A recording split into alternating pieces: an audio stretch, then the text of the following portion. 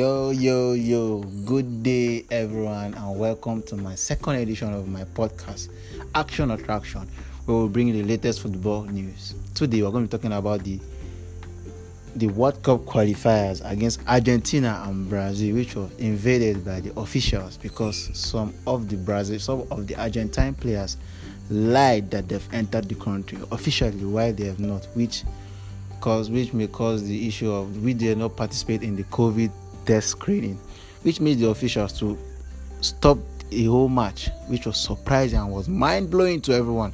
Everyone was like, wow, what is this? How come? Lionel Messi himself was like, wow, why he said we've been here for 3 days and they did not make any move about this. Why is it on the day they are going to play the match they made it to come to the field to come and stop the game, which made most of the players devastated, like Neymar, Dani Alves, Hulk. They were all devastated, which fight almost occurred between the officials and the footballers. Thank you very much for listening. Stay more for more updates. Thank you very much. I am once again Musa Bakar. Thank you.